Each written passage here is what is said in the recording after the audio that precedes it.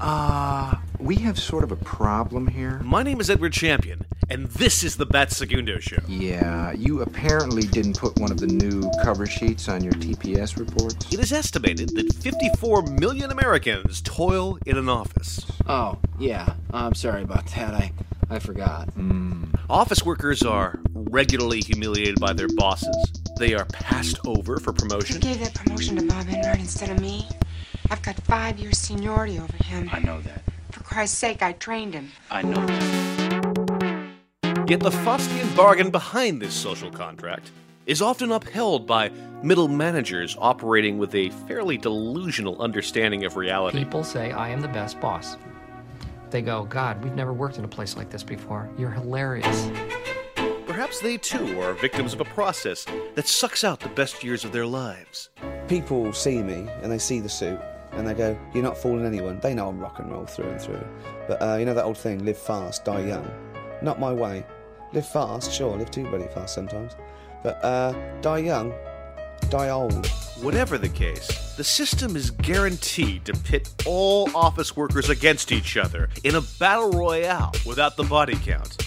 In much the same way that wild animals are carefully trained to perform tricks for the greatest show on earth. In the first place, see, Bob does have a college degree. Oh, brilliant. Brilliant. While he's away at college getting his precious, useless degree, I'm working my butt off at this company. And in the second place, he does have a family to support. And I don't? What has that got to do with Wait, anything? Violet, look, my hands are tied here. The company needs a man in this position. How did it get like this? Is this the best America can offer? Was there ever an age in which the office provided reasonable security for the worker? Is it even possible for the office worker to be given respect and reasonable compensation in the 21st century?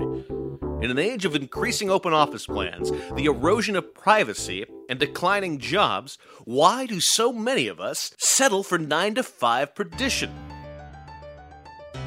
I met up with Nikil Saval, author of Cubed, to try and figure out what the hell happened. It turns out that misguided philosophy, austere architectural developments, and a carefully manufactured belief culture standing against the progress of organized labor are all part of a very complicated story, one that all of us take for granted.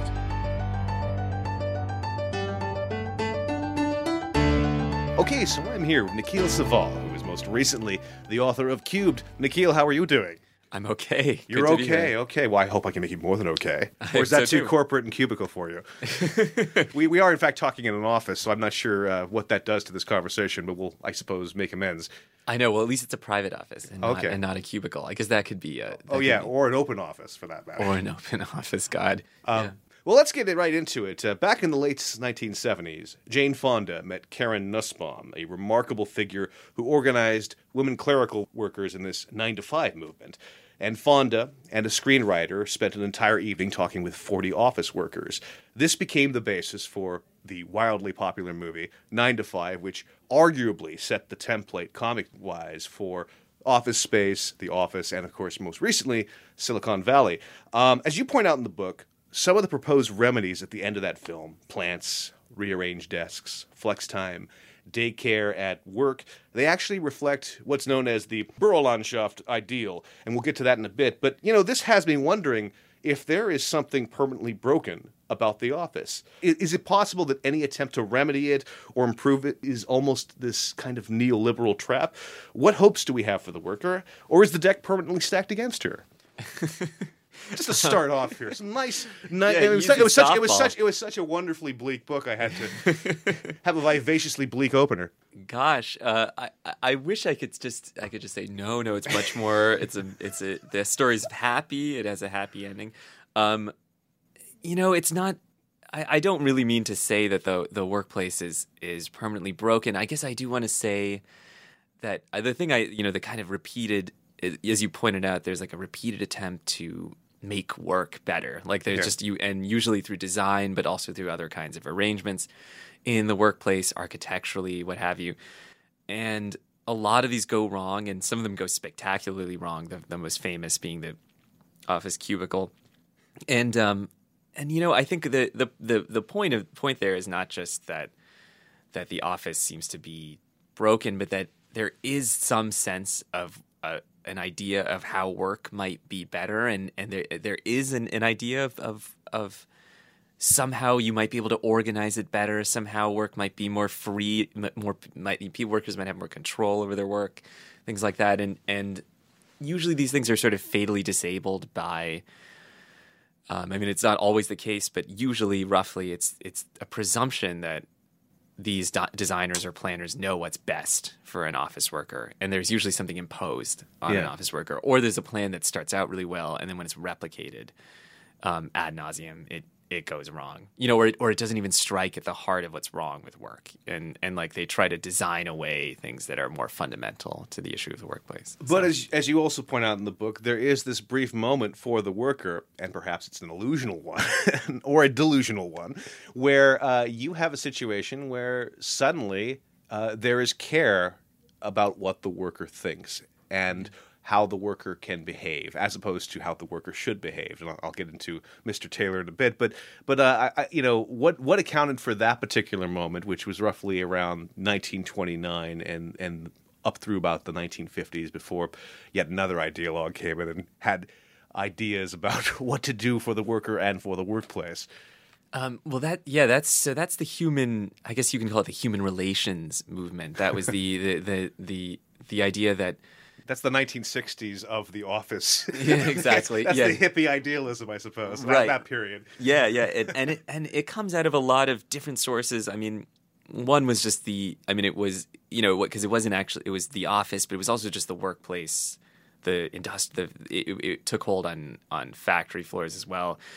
And the idea was just that, workers needed to be in corporations that somehow ostensibly cared for them. It came out of what were known as the Hawthorne experiments, which are sort of a famous social science experiment where they tried to, in the Hawthorne, I think Electric Works is what it's called.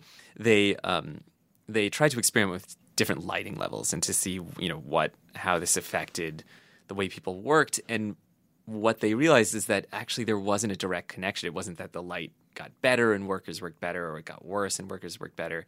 It was just that when the light, when workers thought they were being watched, at least this was the conclusion, they felt like the company cared about them, and therefore they worked better. Yeah. And so, especially at a time, this was not so true in the 20s, but certainly in the 30s, this was true that there was, union movements. It was sort of one of the high points of the American labor movement.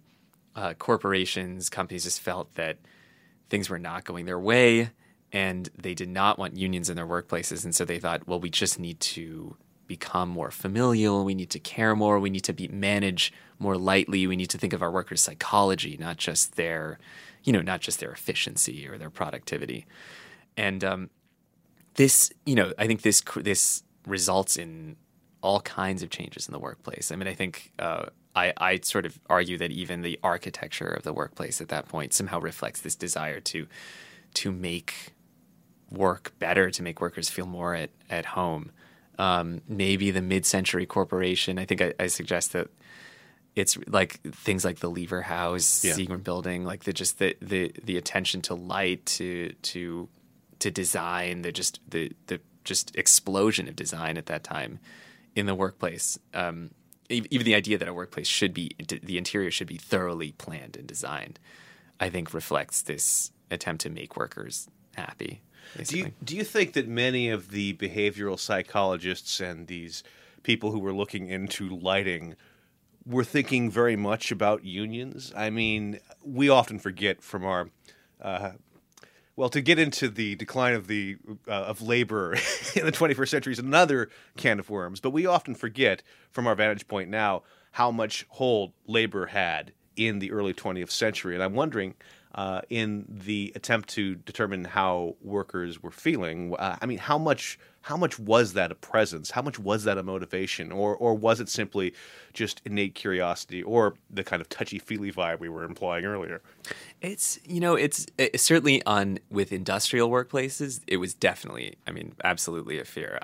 Just partly because union organizing was it just spiked, especially after the passage of the Wagner Act, the National Labor Relations Act. With the office, I don't think there was a huge worry about it.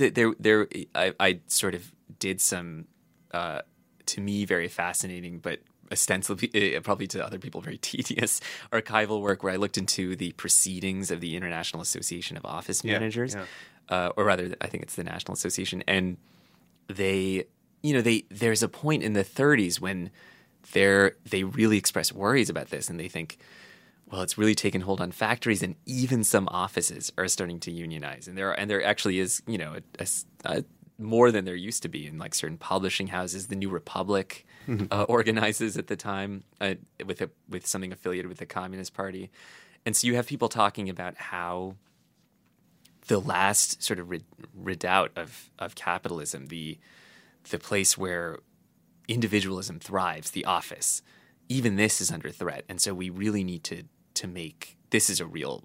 I mean, once this goes, there goes. I think there's a little bit of a sense that, and again, it was not so widespread, but they were definitely afraid, I think. Well, you do, in fact, quote the possibly apocryphal Samuel Gomper's line, "Show me 2 white-collar workers on a picket line and I'll organize the entire working class." Why didn't office workers latch onto labor? You suggest that there is this assumption that their talents and their skills could, in fact, give them an independent shot. And I guess we see the natural offshoot of this kind of libertarian impulse with some of the tech entrepreneurs that came later. But I'm wondering, why couldn't there be some sort of confluence here? Because it seems to me that everybody here had the same interests in mind. Yeah, this is sort of the central contradiction of the white collar workplace. I mean, it's just that there is on the one hand you have this ideal of this perfect meritocracy. That certainly the managers talk about this in their association, that you can rise from, and this was true in the early antebellum offices, especially and it made more sense then that if you were a clerk, you would become the partner of that firm, and that lasted even past the point that was true. Once offices became much larger, business became big business, and there were only so many places at the top and many more places at the bottom. So it was just less and less likely. Toil long enough at the firm and you will ascend to heaven when you're dead. Right. It's a very familiar promise. Right. Exactly. So the way that persists is, it's partly just there's just a lot of, I mean, it makes sense to the extent that it was true for some people, and that that had some effect that made people think that it was true in the office. There's something about the prestige and status of white collar work that has made it different from blue collar work, and especially in the U.S. politically. It just seems like it's cleaner. It's just it's the work often required a high command of English. So when there were high waves of immigration to the United States, there weren't a lot of immigrants working in white-collar workplaces. So there was a kind of homogeneity. Yeah. And then, of course, also it was very male up to a point. And then when women entered the office, they often entered as into the steno pool, the typing pool, and to jobs that didn't have high levels of prestige, so that men could feel themselves above, in a way, could still feel like they were middle class, even when they maybe weren't. So the other thing, and I talk about this a little bit in a chapter about the skyscraper, is that there were not a lot of appeals on the part of unions or political parties in the U.S. to white collar workers. It was not clear how to organize them. And it was not clear how to get through to them. Yeah, exactly. The whole model was predicated on industrial organizing, and this doesn't mean that it didn't work in a number of cases. And there's a whole can of worms which I don't deal with, which is the public sector, just because I think it's a different animal. Can of worms, animal. Anyway, we'll forgive. Let's mix as many metaphors you like.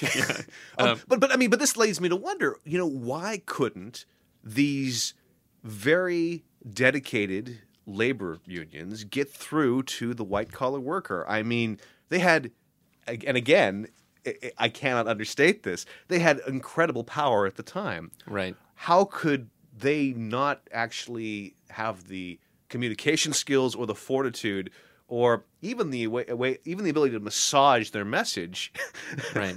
Why couldn't they get through? I mean, they did try. There's an AFL magazine article you quote addressed to the white collar workers, where essentially the author says, "Hey, look after yourselves. You want to think about the future." But it seems to me they need to go further. I mean, what was the disconnect here? It just, it just seems like a number of things.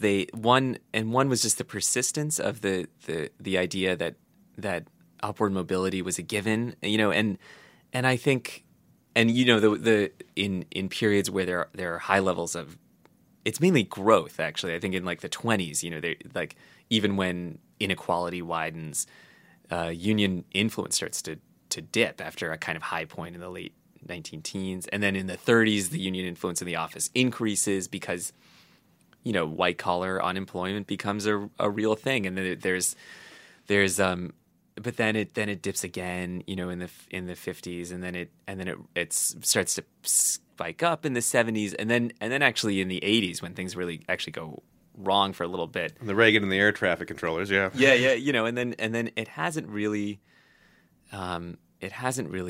You would think that, and you would think now in the last 4 years that it would increase, but it and then, again, there have been, I feel like I've read of isolated cases, but it's not a trend. And I think it's, there's a union organizer who I quote who writing in Harper's in the 50s. He's an anonymous organizer, and about why white collar workers can't be organized, and he seems to think that there's a way in which white collar workers see themselves, even though they are exploited. He says they're the most exploited workers in a certain way, but they see themselves as possessing certain skills, whereas a machine, an assembly line worker will say, we'll talk about the industry that he works in. I work in the auto industry, whereas a white collar worker will refer to his or her profession. I'm a stenographer. I'm a typist. I'm a bookkeeper, and that way of talking indicates that you're able to move. That you have a skill that other people prize. And I don't know that that's a sufficient reason for people not to organize, but it sort of means that you need to sort of talk about different things when you're talking to white. So I mean that. I don't know, and it's not always the case. You can kind of, people do organize. It has happened, but this was his reason anyway. Well, in other words, with this particular notion, the suggestion is that one had a kind of linguistic independent identity. One had a label that they can hold as their own, whereas the organized worker would relate to an industry. And I mean, this leads me to wonder why that notion of independence was, number one, so appealing to the worker, and number two, why they didn't see, especially after toiling for many decades and not getting anywhere, that it was all a sham. Yeah, I mean, it remains a sort of intractable question, but I think it is. I mean, the notion of independence is powerful. I mean, it just, and you even see that now in the rise of freelancing or contract work, which is not, I do not want to attribute that too much to people choosing to do that all the time. I mean, there is a lot of sexiness of having to go ahead and pay for your own health care and having to go ahead and look for pennies under the couch. It's just such a remarkably romantic ideal, it's so freeing. Yeah. It's liberating. But but on the other hand, there are people who choose to do it in certain and this, what they're seeking is a certain kind of freedom and autonomy over their work. And I mean, this is the sort of thing I've heard from. I mean, there's an expert I spoke to who's researches this, Richard Greenwald, a labor historian who talks about this. But the basic point is that office work has this weird way of seeming to offer, and in some cases, people feel that it delivers. Depending on what they're doing, a certain kind of mastery over your fate, even when you also know that that's not the case, that there are people above you. There is office politics. There's a certain kind of pettiness. That we have both things operative, and there's a dissonance there that is pretty hard to resolve. I'm happy to continue rumbling with some of the labor issues here. However, Right. I don't want to stray from the architecture and some of the philosophy. I mean, when I read your book, I saw it also very much as a labor book as well, so I'm glad we're actually unpacking this. But let's go thank into you. Bürolandschaft. A guy by the name of Robert Probst. He is the man responsible for Action Office, which I didn't know before I read your book. It's this series of orthogonal partitions introduced through the Herman Miller Company to create a better and ergonomic environment for office workers. It was predicated on this notion of Bürolandschaft and took quite a while to catch on. Then someone has the bright idea of closing these partitions, and voila, we have the cubicle. Maybe this would be an opportune time to unpack what Bürolandschaft, why it took so long to catch on in America. And also, I want to ask, do we have any real idea who the first guy to actually close the partition is? Because that seems to be the guy we got to go ahead and say, hey, buddy, you're the guy who's responsible for all this. I mean, can that guy or that particular innovator, I use the term in quotes, even be tracked down? We could put him. What would be the opposite of putting him on a postage stamp? Just for derision, or shame him on Reddit, I guess, or send 4chan after him. But anyway, I mean, but seriously, I mean, it took such a long time for Action Office to catch on, and then it did, and it was absolutely perverted from its original ideals, and poor Probst is kind of responsible. We got to pin it a little bit on him too. Yeah, poor Probst. I do sort of. I sort of treat him as a sort of tragic figure in a way. I mean, because he definitely didn't intend this, even though he might have. It might even at the time, people knew that something was off, and so, I mean, yeah, I mean, so where should we start with Bürolandschaft? Yeah, absolutely. Yeah, so the Bürolandschaft, the Bürolandschaft, yeah. is If we want to go hard German, yeah, is as opposed to anglicized German. It's the the translation is the office landscape, which has a little bit more of a natural connotation than it actually had in practice. Although there were plants and greenery were an important part of it. Basically, imagine an overhead. There's one terrifying overview map where if you're looking at a park, imagine it all composed of desks and tables and plants, all sort of arranged almost like trees, and it doesn't quite work. It looks tremendously chaotic, but it was based, it came out of Germany in the 1950s, and Germany in the 1950s was this. I mean, it was in a way a kind of terrifying cleared landscape in many or space in many ways, because it had for 20 years they had been preserved from outside ideas and what happened is that all of them came in a rush in the 1950s, and there was just it was a heady time, including Taylorism, a certain Taylorism now processed through human relations and we'll get to Taylorism in a bit. Oh yeah. There's a lot to unpack. And so these people they were called the Schnelle brothers. They had it based in Hamburg. They started to think about to try and apply these ideas to the workplace, and they conceived of this, what is really the origins of the modern open plan.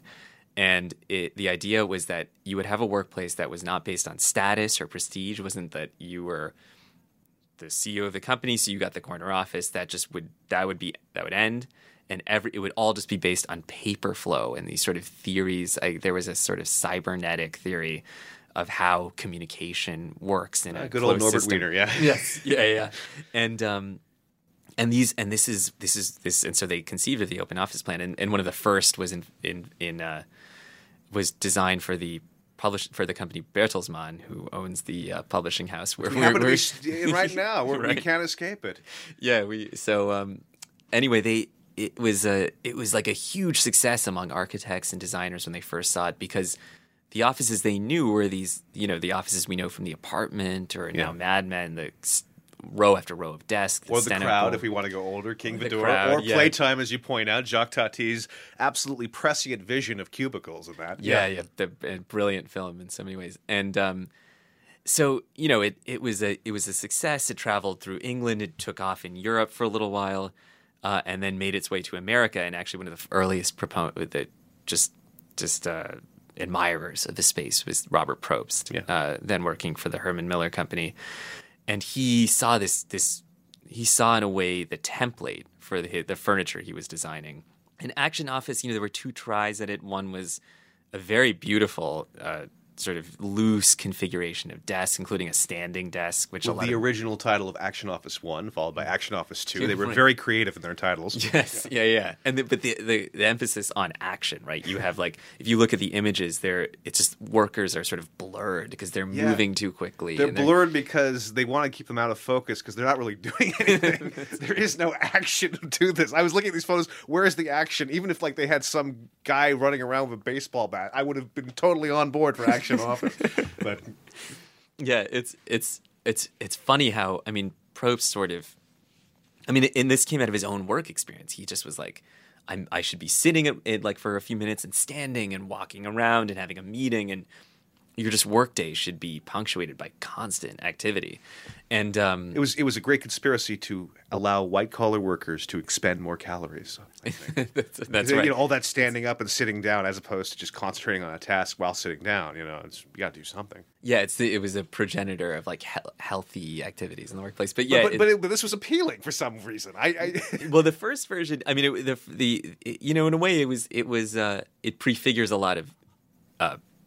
I guess you could say progressive ideas about how people should work. I feel we should stand and sit up as we're talking about this. Yeah, we should actually. We're sitting right now where it's not good for us. Yeah. And we, you know, but then the first version was too expensive, and it was just this. You know, this should have been a sign that the fact that workplaces confronted with something that was pretty cool, you know, in its way.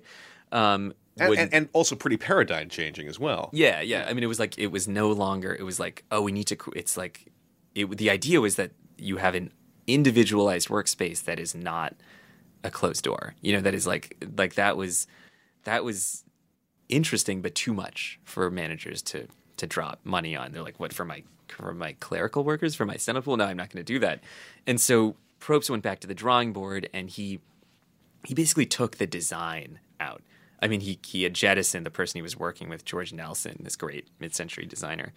And then what he came up with was this three-walled space that was it was this modular system. It was flexible. It was meant to be usually at 120 degrees. It more shaped space than it did anything else. Like they even I saw kits when I visited Herman Miller of like planning out your Action Office. Like it was like a little Action Office game effectively, where you had tiny, you know, 2 or 3 inch size plastic parts to plan out your Action Office. Do you have like a collection of all the configuration options that were not like an enclosed square that you were if someone will buy them for me, they're very expensive. Oh, really? Okay, I was, but anyway, listeners, you know, I would be grateful. We'll do a Kickstarter fund for this. That's right. The Action Office Museum. Right.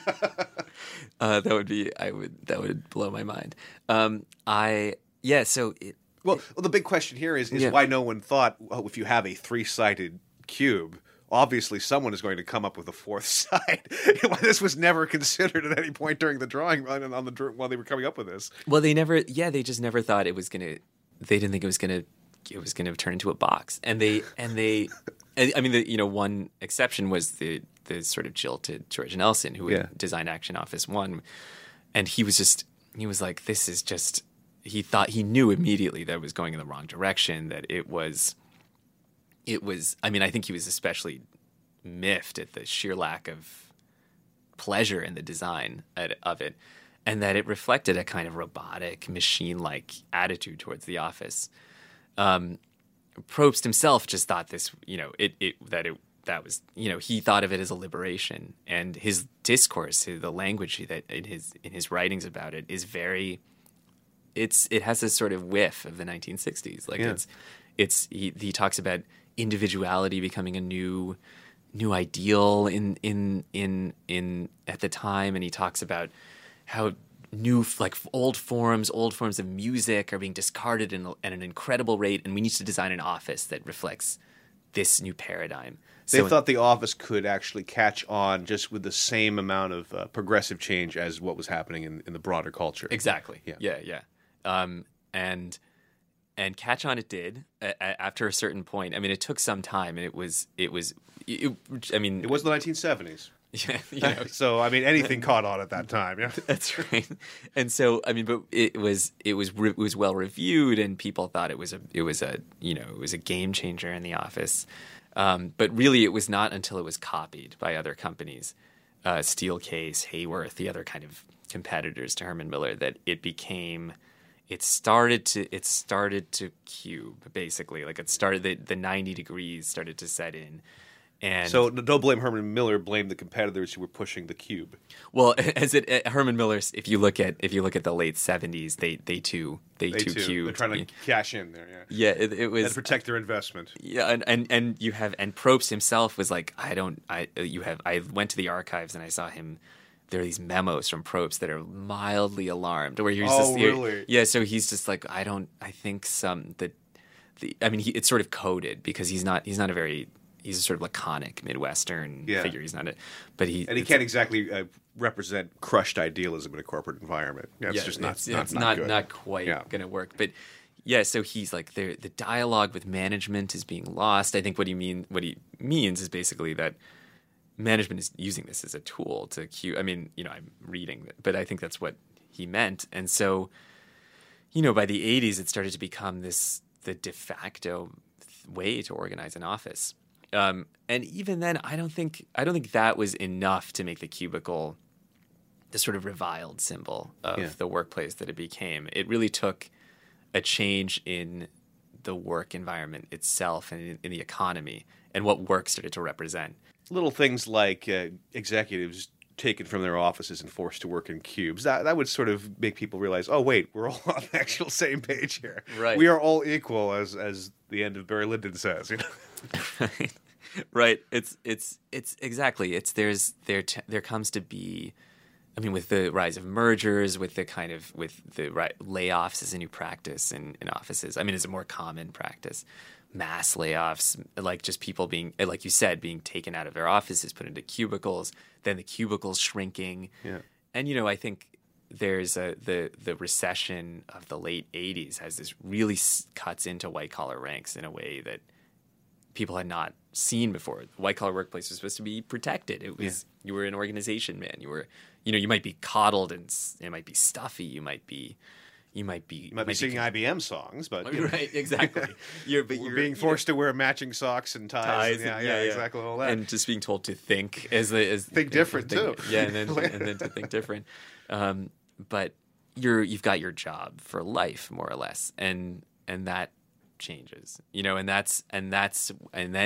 then comes, the Dilbert comes in later, the later Office Space by the end of the 90s. So I think that's when people start to associate the cubicle with transience, with precariousness, with just real arbitrariness in the workplace, that it acquires the connotations it has today. You point out that in the 1970s, as these action office style plans are becoming de rigueur in Europe, Germany, Italy, Sweden, and the Netherlands all pass laws in which they demand that there are employee representatives there on the supervisory boards who are looking into how offices are being designed.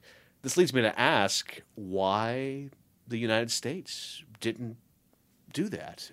Why they didn't actually stop this extraordinarily encroachment upon their territory, upon their ability to be independent and so forth. And we're seeing it now with open office plans replacing the cubes, where you have no privacy other than your headphones. It's really the traditions of social democracy, I think, that distinguish those places from the U.S. There's just there's certainly like a higher prevalence of white collar unions even in Europe. And I don't know enough about it to sort of do a comparative analysis, but this was the last chapter. Yeah, right. But you had to turn the book in, right? But we'll get you on the sequel. But right, the comparative analysis of white collar unions. Yeah. But I've done some research, and so basically that's the difference, is that there's more of a sense that workers should have a say in it's not utopia. It's by any means, but it's just that there's more of a co-management structure. You see this even in German industrial workplaces. And so I think that's the difference, that in the U.S. there's still that presumption that yeah, I mean, the ideology of management is just very high. I mean, the U.S., even for a while, just had more managers than most, European or Japanese or whatever workplaces, and the presumption that they knew better than workers how their space should be organized was unchallenged in any organized fashion. Let's jump back in time to Frederick Taylor, a name who we have been dancing around during the course of this conversation, mentioning Taylorism. He was this anti-union man, and he introduced efficiency and standardization into the workplace. This lasted for a few decades until managers became interested, as we were talking about before, in how workers actually behaved as opposed to how they should behave. What was it that caused managers and people to begin to care about workers? I mean, I want to kind of go back into this. Can we actually thank Henry Ford for this in any way, or the Great Depression? And why did Taylorism kind of, I suppose, flourish for a while, become sort of discredited, and then return later on in the 1960s?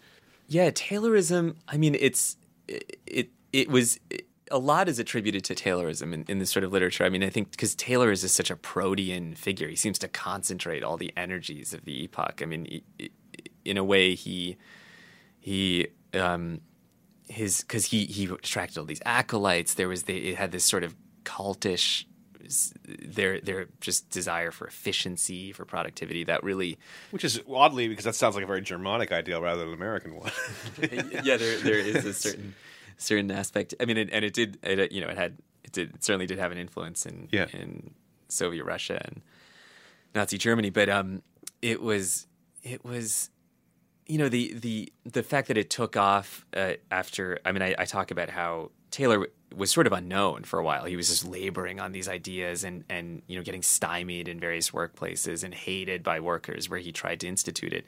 This was just, he went through like a long season of failure until there was a Supreme Court, not a Supreme Court case, but a court case where Louis Brandeis was the lawyer, the future justice. And he, the railroads were trying to raise rates.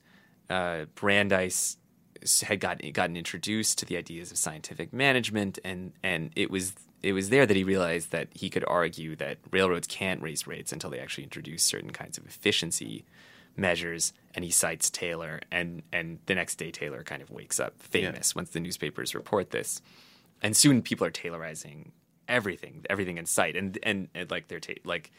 The Frank and Lillian Gilbreth, who were his sort of proteges, who wrote the book Cheaper by the Dozen, or the subject of it, about Taylorizing your family. I talk about, of course, how they Taylorize the office. The reason that kind of sputters out, it's mainly, I think, defeated on the shop floor, not entirely, but partly, because workers immediately recognize it as a threat to a certain kind of control. I mean, there's a way in which Taylor wanted to strip workers of their knowledge and control over the processes of a factory and install it in a different group of people to separate the execution of work from the knowledge of work, is how I think Harry Braverman, this great Marxist scholar of the workplace, puts it. And workers knew they didn't want to be stopwatched. They didn't want to be, unions were against it from the start. And so there were ways to combat it. There was a strike, a major strike at the Watertown Arsenal. There were hearings. It was clear that this was not going to be instituted without a fight. And this is, I think, where attempts to moderate it come in. That it just wasn't working. Like workers weren't happy with it. And this is where I think human personnel management, human resources even, as a concept, that you need a separate department that kind of thinks about the psychology of workers. That's, I think, where it starts to come in. It seems to me that Taylorism is almost the workplace's answer to eugenics in a way, because you have this situation where, as documented in Stephen Jay Gould's The Mismeasure of Men, where when human beings start to measure things, they immediately start to use those measurements for nefarious purposes, as I think Taylor did with the workers. The difference is that with Taylor, it's absolutely a constant chronicle of minutes for millions of workers. So therefore, they're able to actually catch on really quickly that, wait a minute, this is a bum rap. And yet, in 1960, Douglas McGregor went out of his way to position himself against Taylor with the human side of enterprise. What's interesting is that despite McGregor's influence, his New Age maxims, his efforts to ascribe Maslow-like needs to the workers, later texts, such as Andy Grove's Only the Paranoid Survive, these return to the austere brutality that is championed by Taylor. So why do you think that the business world was doomed to return to Taylorism? Why couldn't a worker-friendly approach or an implied social contract last? I think it really foundered on the crises of the 1970s. I think there was a way in which, and it's odd. I mean, it's not that management theory, or which I've read a deplorable amount of at this point. But yet you have not spoken in BuzzSpeak terms, so I applaud you for that. I try to bring myself out. You're thinking inside the box, so to speak. It's not that there weren't overtures, constantly throughout I think In Search of Excellence, the famous Tom Peters, Robert Waterman book, the best-selling book of 1982. The interest in Japanese management. I mean, these are all sort of various versions of anti-Taylorism. I think they were never going to really take hold because there was also this perceived sense that the workforce in the 80s especially needed to become nimble and or entrepreneurial. There was a kind of shallow reading of Joseph Schumpeter that encouraged a workplace that could just lay off tons of people just because we needed to compete, right? We needed to compete with Japan at the time, and it's not, and it did take hold. Actually, to be fair, in the 80s, they do have people reporting on the early efforts of Silicon Valley to introduce sort of Japanese management style techniques of encouraging identification with the company, like a sort of familial attitude, exercise, things like that. I did find that mainly I felt like these sort of attempts to of people to position themselves against Taylor, they were a kind of like just sort of pleasant overlay over a much more brutal environment. It made it seem like the workplace was like that companies were trying. They really did care, and that's why they had to lay you off. There was an attitude. So it seems to me that as advertising is becoming aware of irony, and suddenly it can use irony to fulfill its purposes, corporations are doing something similar with Taylorism. It's it's sandpapering Taylorism to this kind of sheen that you can't recognize because it's all so smooth and warm and caring in its own particular way. Is that safe to say? Yeah, I mean that's certainly the effect. I mean, and it doesn't. I don't know how many people bought it. I mean certainly there's no one will ever. Few people actually at this point say that they're Taylorists. It just doesn't. I mean, accusations of neo-Taylorism, even in the business world, are not welcome. No one wants to be. But it's just not how the world operated, and there's a pretty heavy irony there. And it puts Planet of the Apes in a whole new spin. Sorry. Let's get into the buildings. I really want to get into this. Frank Lloyd Wright's extraordinary Larkin building in Buffalo, New York. It's designed in 1904. It's built in 1906. This groundbreaking administration office with considerable natural light, a ventilation system that was an early form of air conditioning, a generally pleasant place to work based off of the testimonials you were able to dig up in your research. You also, however, note that the light court afforded total control for executives, maximum surveillance for the overseers, as we've been establishing as a sort of nefarious threat to the workplace. To what degree do you think Frank Lloyd Wright was aware of this notion of industrial betterment in his design? Why can't we look to the Larkin building as, well, an early model possibly for worker dignity, if there is such a thing? I think we can. I mean, to a degree, there is a way in which it was a very extraordinary building. It was an extraordinary workplace. I mean, there's not. It was. I mean, if you think about the other things on offer in the office, I mean, the office at the time was really modeled on the factory. I mean, it was that was it was a paperwork factory. It was and people often clocked in and out of these workplaces. I think we talked about the crowd earlier.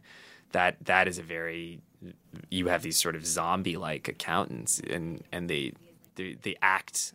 They just repeat themselves constantly. It's like a sort of modern times of the office. For Wright, I think it was he did conceive of the building as as a symbol of a certain kind of uplift. I think there are the slogans and like the words on the wall, the trinity of words everywhere. Sincerity, generosity, altruism, like written all over the walls. I talk about it in the book. It was. I mean, the sort of. I just wanted when I talk about control and surveillance, I just want to hint at this sort of like this scary, the slightly frightening overlay of it, which is the company really trying. I mean, in a way, we should be worried about companies that insist on the company as a kind of large family.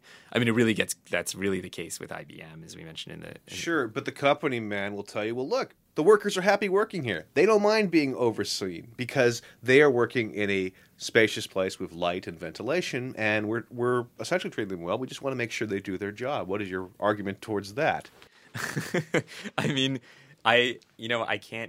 you can't really argue against people feeling what they, feeling happiness, feeling, I think where it starts to go wrong is when you say that it's actually something more than it is. And what it certainly was not was a measure of a workplace that changed the work itself. I mean, it made it a more pleasant place to do the work. It made the work flow much smoother.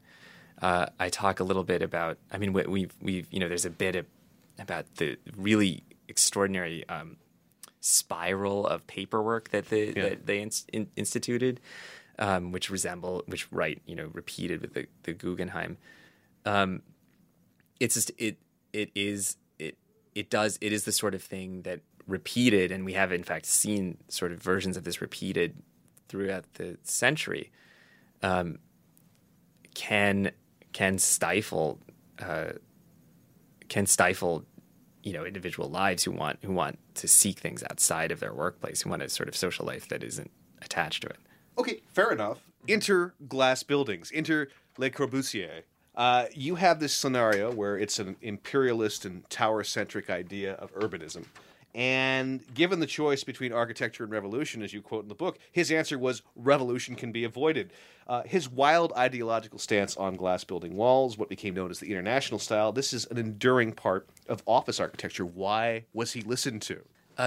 It's why Le Corbusier. I mean, it's funny how influential he was, even when he had so many failures in his life. And I think the predominance of glass in mid-century America, I mean, there's so many reasons for it, but one that I think is worth pointing to is just it is a symbol of modernity in the West, and just the capacity of the West, and this is a sort of Cold War context as well, to build these sort of gleaming like examples of progress.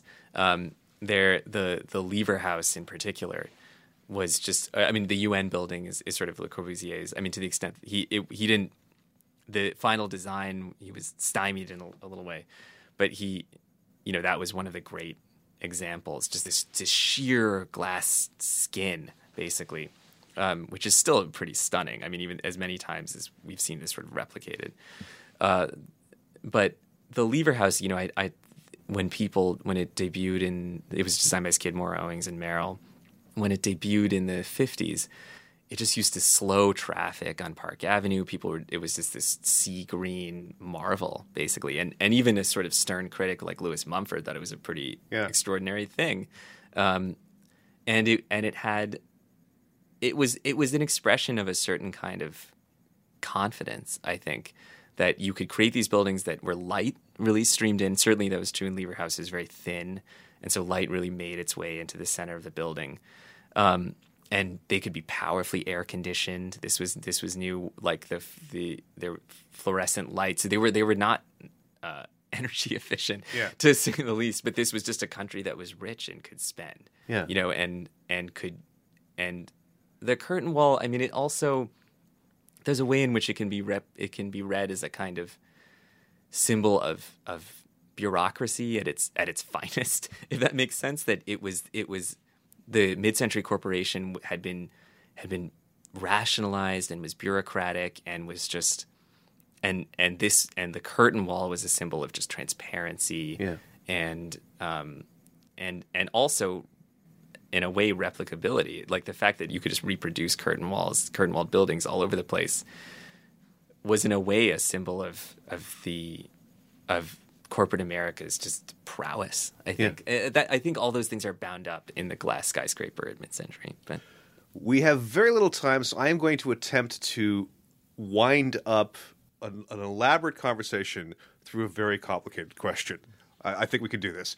So your book, I'm going to find a way to squeeze in the Joyce reference. It's kind of a Vico cycle, I think, because we go from counting houses, cramped interiors, to slightly more spacious two-tier scenarios of steno pools and executive offices, to cubicles, to open office plans. And given the fact that the likelihood of the future of offices is going to involve smaller space, well, we could see a kind of unexpected homage to how this whole process began. Simultaneously, you also bring up the AT&T building, now known as the Sony Tower. Last year, it was purchased by the Shatreat Group for $1.1 billion, and they want to turn that into condos. So, it's bad enough that we have had to sacrifice our lives during the day, if we work day jobs, into a very particular and not necessarily human-friendly architecture. But if office space is on the wane, to what degree is the workplace's future our living space's future, and what is the future in general? Is it a throwback, or is there any kind of... I guess, to go back to the beginning of this conversation, is there any hope here, Nikil? Is there hope? Plenty of hope. What is it Kafka says? Plenty of hope, just not for us. I mean, it's complicated. There's the one way in which there's a return, and I talked to sort of two people who talk about this. One in very glowing terms, this Dutch designer Erik Veldhoen, who sees this as Marxism realized, that we're all freelancers, we sell our labor, and we're craftsmen, and we now have power over our work, which is not quite, I think, what Marx had in mind. No, I don't think so. But anyway, I thought I was impressed by his desire to argue that. And then Richard Greenwald, who does in fact see this as a kind of return as well to like a 19th century guild. Like we might need sort of protections like guilds and things like that.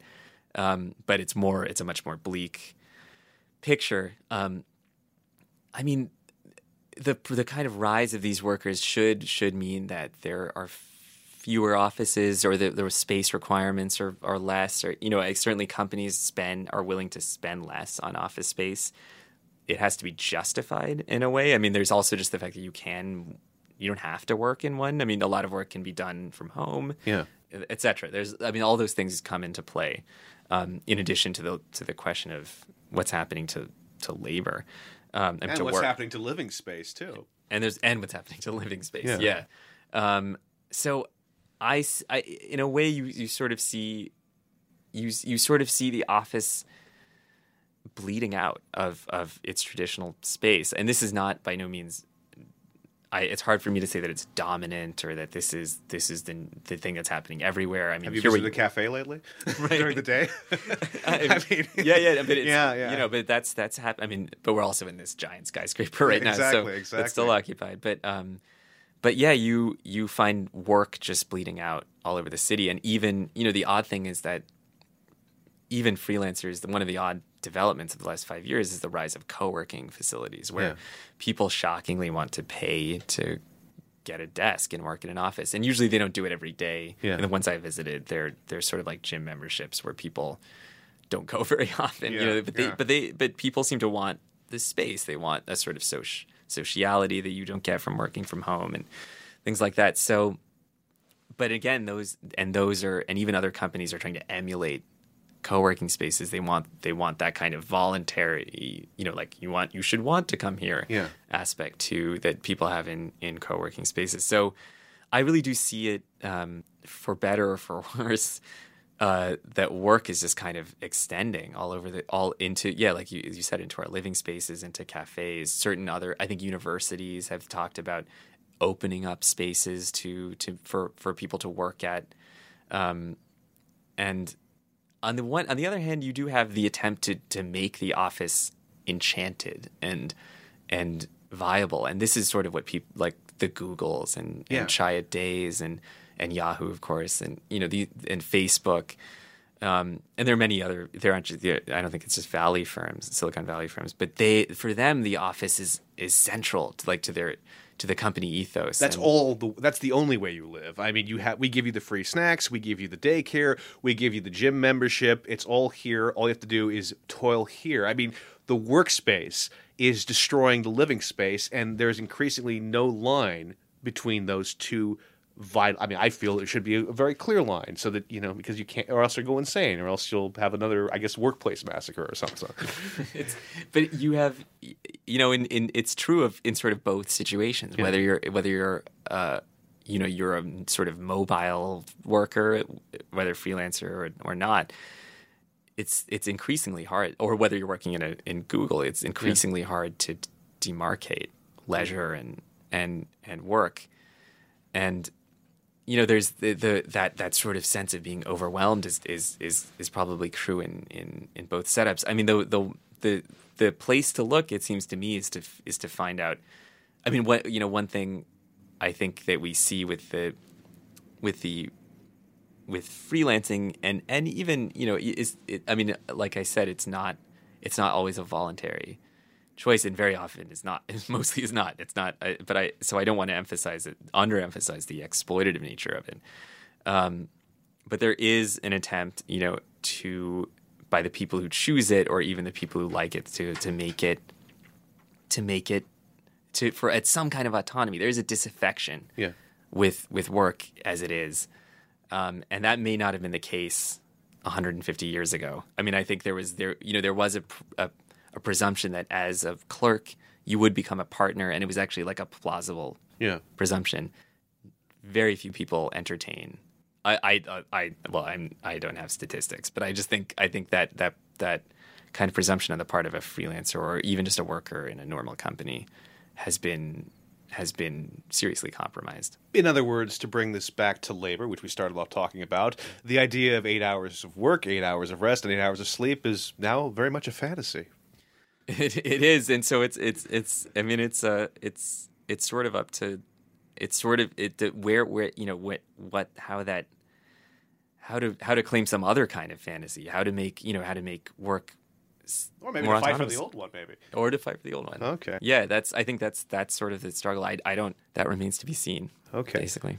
I believe in a good fight, and I think that's a good way to end this conversation. Me too. Nikil, thank you very much. It was a pleasure. Thank you. This is great. The man who only lives for making money lives a life that isn't necessarily sunny. Likewise, the man who works for fame, there's no guarantee that time won't erase his name. The fact is, the only work that really brings enjoyment is the kind that is for girl